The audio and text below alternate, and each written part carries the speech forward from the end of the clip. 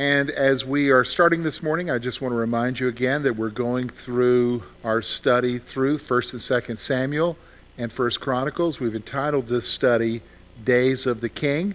And this is all part of our survey through the Old Testament. And so today we're going to talk about David and the nations. And we're going to be looking at 2 Samuel chapter 8 through chapter 10, as well as chapter 18 through 19 of 1 Chronicles. Now, let's get right into our lesson. We're going to talk about David and the nations. And so far, what we're seeing as we're going through 2 Samuel is everything's going good for David. He's basically wanting to exalt God. He's brought the ark back to Jerusalem. God is giving him victory over his enemies. We're definitely going to see that today. So everything is going good. And so we're going to talk about David's interaction with the other nations around him. But in the midst of this discussion about the nations, when we come to chapter 9, we're going to see that David remembers a promise that he made to Jonathan. And we're going to see the fulfillment of that promise in chapter 9. So let's get right into it. We're not going to read all of these verses together. We may refer to some of them as we go along, but let's talk about chapter 8, where we're going to see about David's campaigns.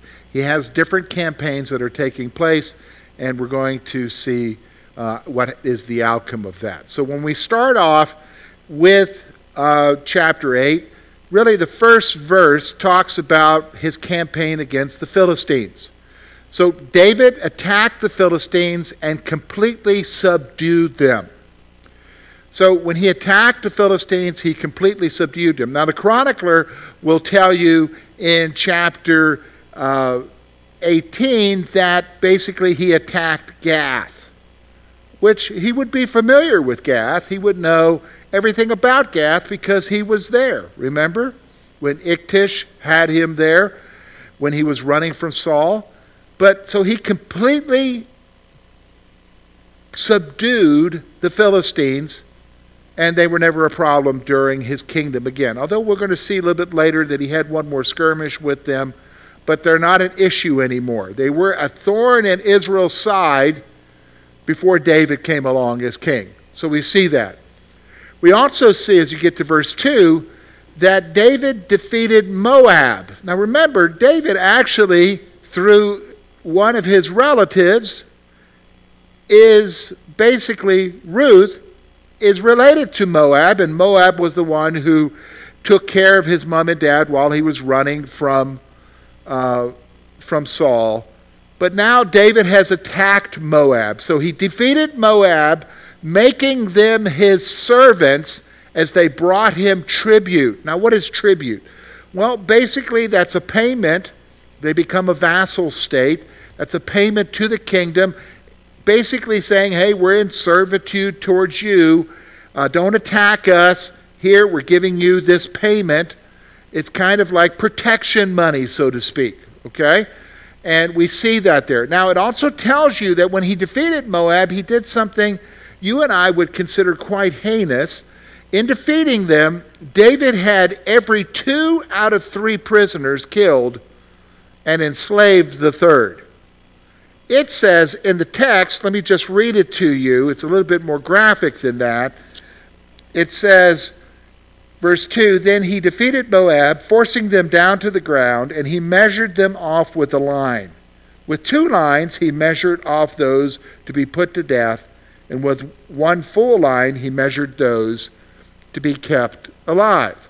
So basically, 2 out of 3 were killed. The third was then made a slave or a servant to Israel. He defeated Moab.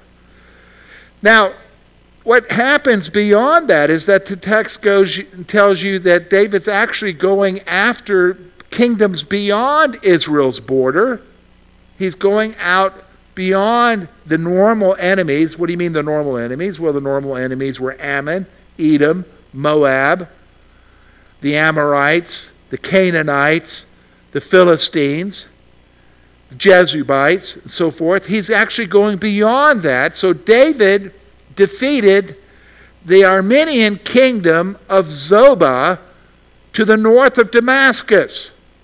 Now, Damascus is in what we would know as Syria, but that was all part of the Armenian kingdoms there, which had rose up during the time of David's reign.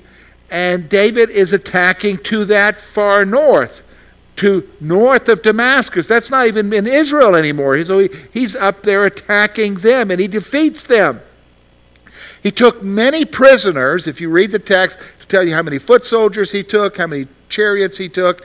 He took many prisoners and hamstrung the horses, with the exception of 100 chariots.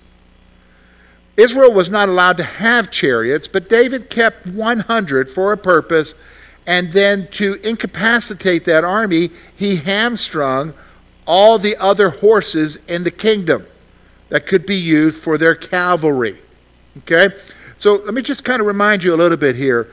Basically, Israel is a people who fights in the hills. These other kingdoms are armies that fight on the plains. And so because they're armies that fight on the plains, they use chariots most often, or horse soldiers, or cavalries. So he very much defeated them, took thousands as prisoners, hamstrung the horses. Now, they're also referred to as Syrians. So he defeated the Syrians when they came to the aid of the kingdom of Zobah. So these other Syrian people who are a part of these Armenian kingdoms decided to come and help Zobah, but David defeated them and killed thousands of them. The Syrians became David's servants, and he planted garrisons in Syria. Now, what is a garrison? Basically, that's an army outpost in that nation that was defeated. Now, we would understand that. So, for instance, after World War II, we stationed troops in Germany. We still have troops in Germany. We stationed them in Italy. We stationed them throughout Europe. Those are called garrisons. We have troops in Japan even now. Troops in Korea. Those are called garrisons, like what they're doing right here in David's day. Now, it also tells you that when he defeated the Syrian kingdoms here, the Armenian kingdoms, he basically, Aramaean kingdom, David also took shields of gold and a large amount of bronze from their cities. So when he goes, he's not just defeating them, he's getting resources. And notice the kind of resources that he's getting.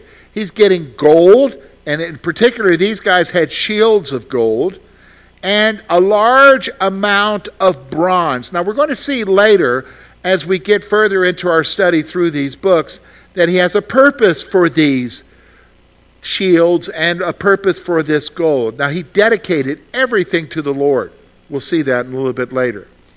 So the king of the Aramaean kingdom of Tol sent tribute through his son and became David's vassal. So one of these kingdoms, sort of like what we see in Philistia, they're basically an alliance of kingdoms that are together.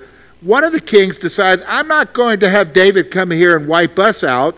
I'll do what he says. And so he sends tribute with his son to David, and he becomes a vassal, basically sending a yearly tribute to David to make sure that David doesn't come and wipe him out.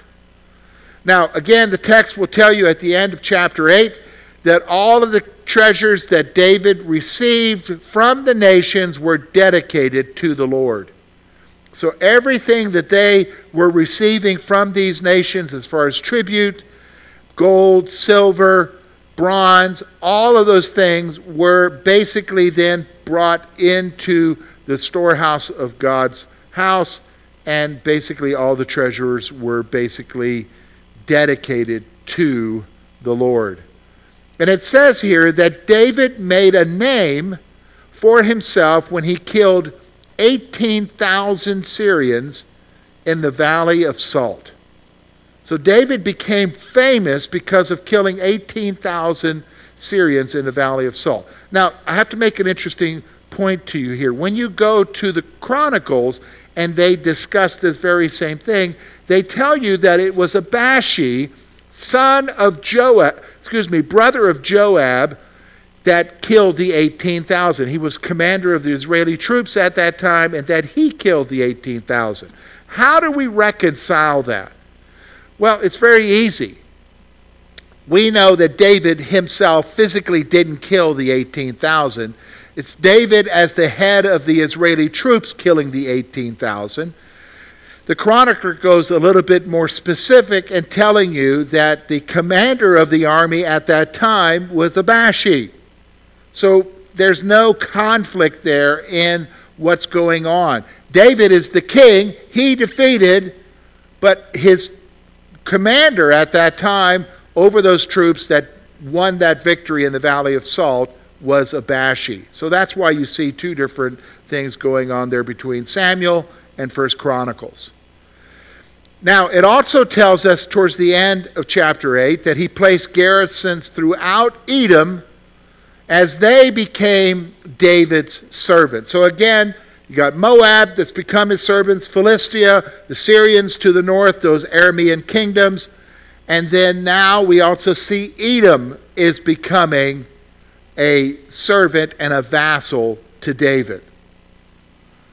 So the writer then goes on at the last part of chapter 8, the last few verses, he lists all those who served David in administering the kingdom. So basically what you see in the last few verses there, in verses 14 through 17, is a list of all the officials, from those Joab who heads up the army, to all of the officials, the high priest and so forth, within the administration of David's kingdom. We see that list both in Samuel, 2 Samuel, as well as in 1 Chronicles. And that brings us to the end of chapter 8. So now we get to chapter 9. And what's referred to here is only found in 2 Samuel. You are not going to find it in Chronicles. Chronicles does not discuss what's going to happen here with regards to Saul's house. David shows kindness to Saul's house. So we come now to chapter 9, and there's only 13 verses here, but it's a powerful story. Okay? Powerful story. So at the beginning of chapter 9, David inquired if there was anyone left in Saul's house that he could show kindness to. So, in all of this victory that's taking place, in all of this establishing of his kingdom, David is in Jerusalem. He's probably chilling in his palace. He's remembering the days of old. And it sounds like he's remembering a covenant he made. And so he says, is there anyone left that in Saul's house? Now, he does have someone left in Saul's house in his own family. That is Michal, his wife, but they're on the outs, if you remember. But he wanted to show kindness to someone. Why? Well, he wanted to do this because of his covenant with Jonathan. Remember, he and Jonathan were close. They loved each other like brothers. And they made a covenant with each other. And in fact, Jonathan made a covenant with David that he would show kindness to his house when he became king. And of course, David made that covenant. And so David is remembering that covenant here. And he's wondering, is there not somebody that I could show kindness to, so that I can fulfill my commitment, so to speak, with Jonathan? And so they tell him about a servant of Saul named Ziba. Okay? So David made inquiry of Saul's servant Ziba concerning the house of Saul. So basically it was decided, well, the only one who would know what's going on with the house of Saul would be one of his servants, one of his chief servants. So they bring in this guy Ziba, who was one of the chief servants, and he comes before the king, and of course all the formalities and so forth, and he inquires, is there not somebody in Saul's household that I can show kindness to? Well, Ziba informed David of a son of Jonathan named Mephibosheth, who was lame. Now remember, we saw that story earlier when we were talking about David and so forth during the Civil War period in Mephibosheth. Now we're at the point we heard a little bit of a story about Mephibosheth and how he became lame. Well, now we're going to see this Mephibosheth being mentioned here.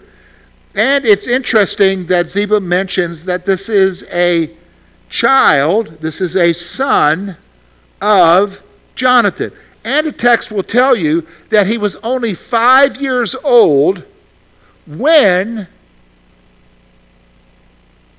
Saul and his sons were killed in battle. So he was only an infant, a toddler, 5 years old, but he was lame. But it's interesting to me when you read the text, he's in somebody else's household. Ziba, the servant of Saul, is not caring for him at this point.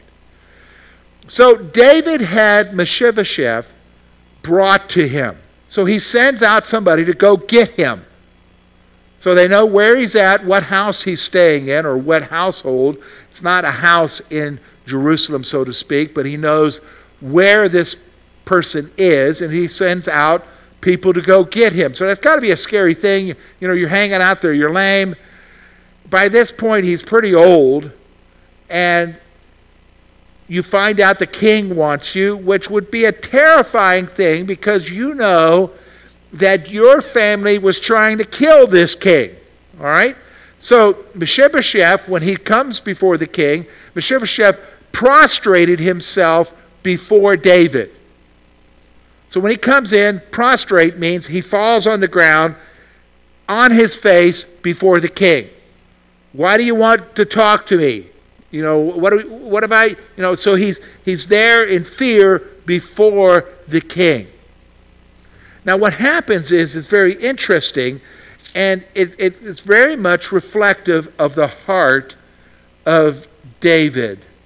Verse 7 says, "And so David said to him, 'Do not fear, for I will surely show you kindness for Jonathan your father's sake, and will restore you to all the land of Saul your grandfather, and you shall eat bread at my table continually.'"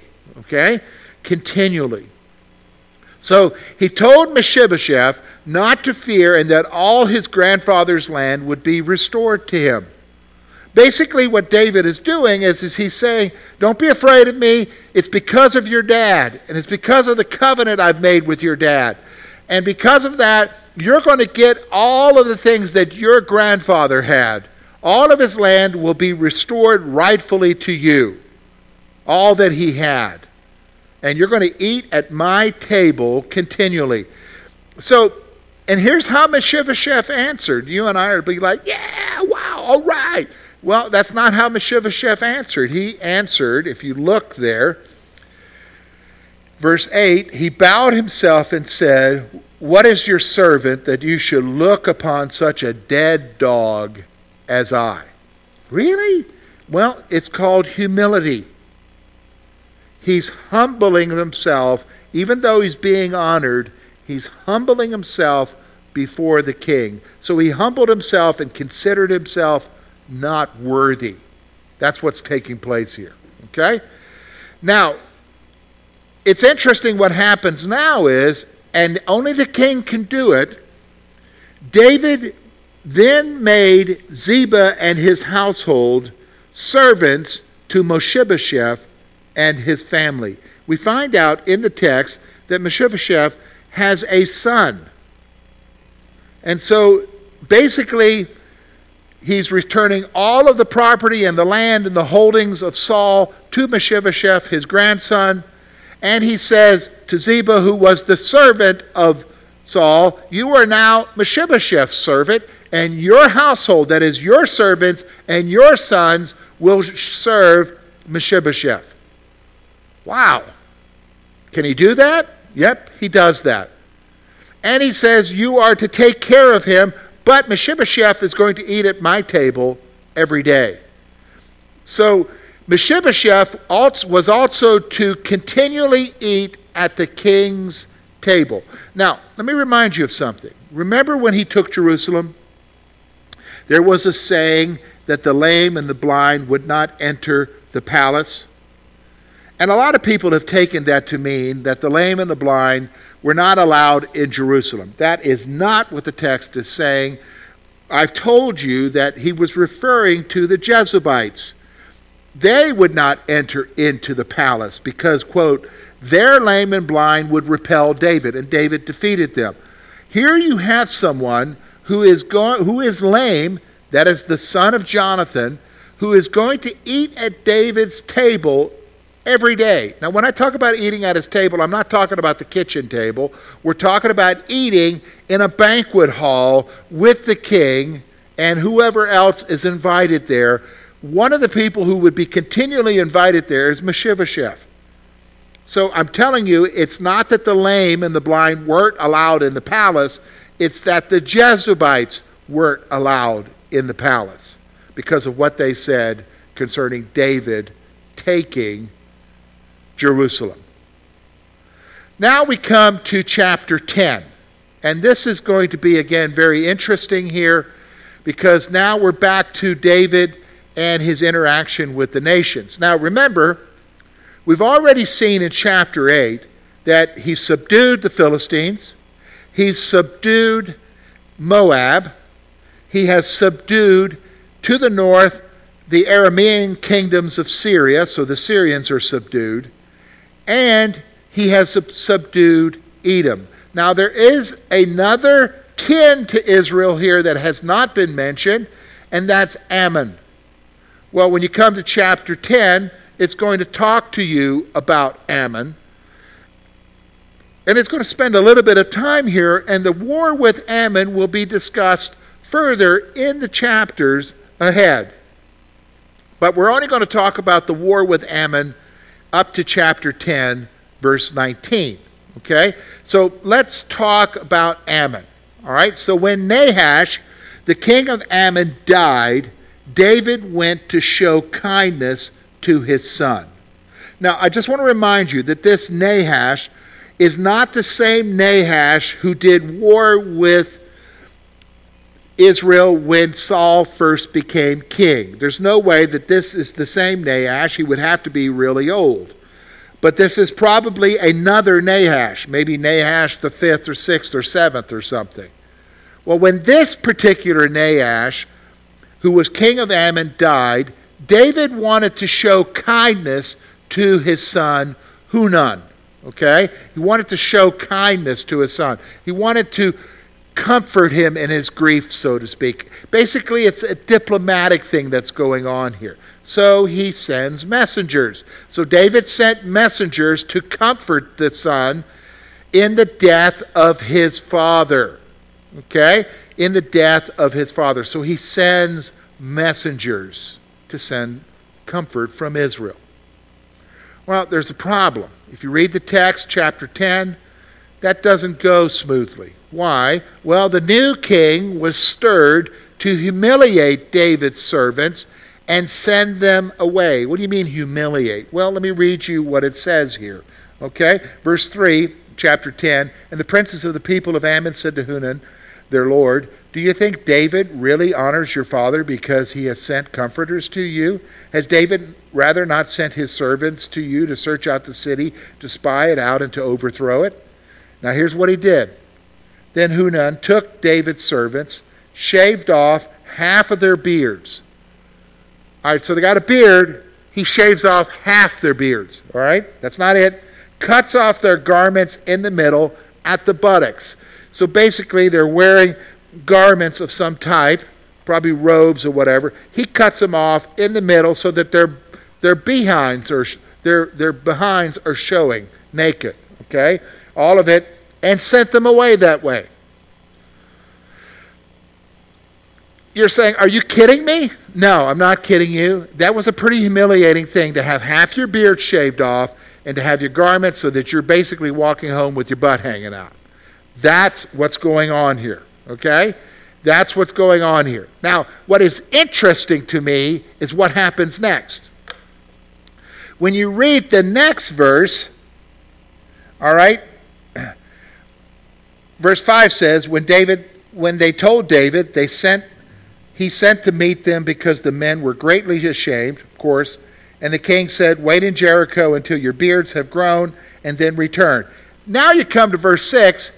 And when the people of Ammon saw that they had made themselves repulsive to David, the people of Ammon sent and hired the Syrians. All right, I'm just going to point out a few things to you, okay? Here it is. Number one, when David heard, he had the men wait in Jericho until their beards returned. So basically, to not further humiliate them, Jericho, of course, is 10 or more miles, 12 miles or more, whatever, outside of Jerusalem. He has them stay in Jericho until their beards grow back. All right, so that way they don't come to the kingdom humiliated. All right? Then the people of Ammon, when the people of Ammon saw that they had angered Israel, they hired the Syrians. Now that to me, can I be honest with you, when I'm reading verse 6, it's like, hello, did you not know that this was going to happen? When the people of Ammon saw that they had made themselves repulsive, did you not think that that was going to make them repulsive by humiliating David's servants that way? Did you not think about that? Oh, I think we made him mad. That's kind of what the text is saying here. So what do? They go and hire the Syrians. Really smart thing to do too.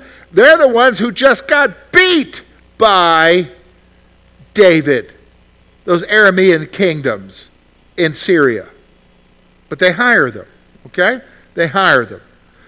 So when David heard that Ammon hired the Syrians, he sent Joab with the army of Israel. So he sent Joab, go take care of these guys with the mighty men. So Ammon, with their Syrian allies, arranged themselves to battle Israel. So they arranged themselves to battle Israel. Now, it's interesting. What happens here is really interesting. It kind of shows you the superiority of the Israeli army at this point, under the command of Joab. Joab saw that the battle line was against Israel. So he arranged the best of Israel to fight against Syria. So Joab, he's basically looking across the battlefield and sees, okay, there's the Syrians, there's Ammon. Oh, it's not going to be good the way they're arranged to it. So he decides, okay, we're going to try this. So he arranges the best of Israel, of the mighty men of Israel. He arranges the best of his army to fight against the Syrians under the command of his brother Abashi. And then, here's what he then does. He arranged to fight the Syrians. He placed the rest of the troops under his brother's command against Ammon. So Abashi would take the rest of those Israeli troops and go against Ammon. He then would take the best and go against the Syrians. Okay? And then he kind of makes an arrangement. If things don't go well with me, you come and help me.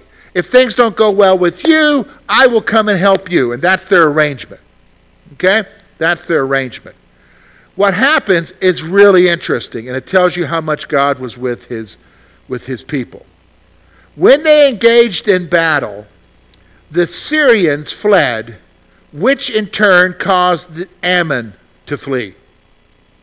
So what ends up happening here is when you read the text in chapter 10, the battle begins, the best, they go against the Syrians. They're not doing well, so they retreat. They're running. The battle's not going their way. When Ammon sees that their Syrian allies hightail it, Ammon then runs from Israel back to their cities. So here they are. Israel is facing this superior force, but Israel gets the victory. Let's go on. The Syrians then regroup, and David met them in battle and destroyed them. So in their retreat, they go back, they decide to regroup and fight against Israel again. Well, David wipes them out. This caused the Syrian kings to make peace with Israel, and they did not help Ammon again. Smart guys, right? Well, hey, David, we're sorry. We shouldn't have helped them. Can we make peace with you? I know, a little bit more tribute. They make peace, and they decide never to help Ammon again. And thus ends chapter 10 of 2 Samuel and 1 Chronicles chapter 19. Now you're saying, well, what happened with Ammon? Well, that story is going to continue on.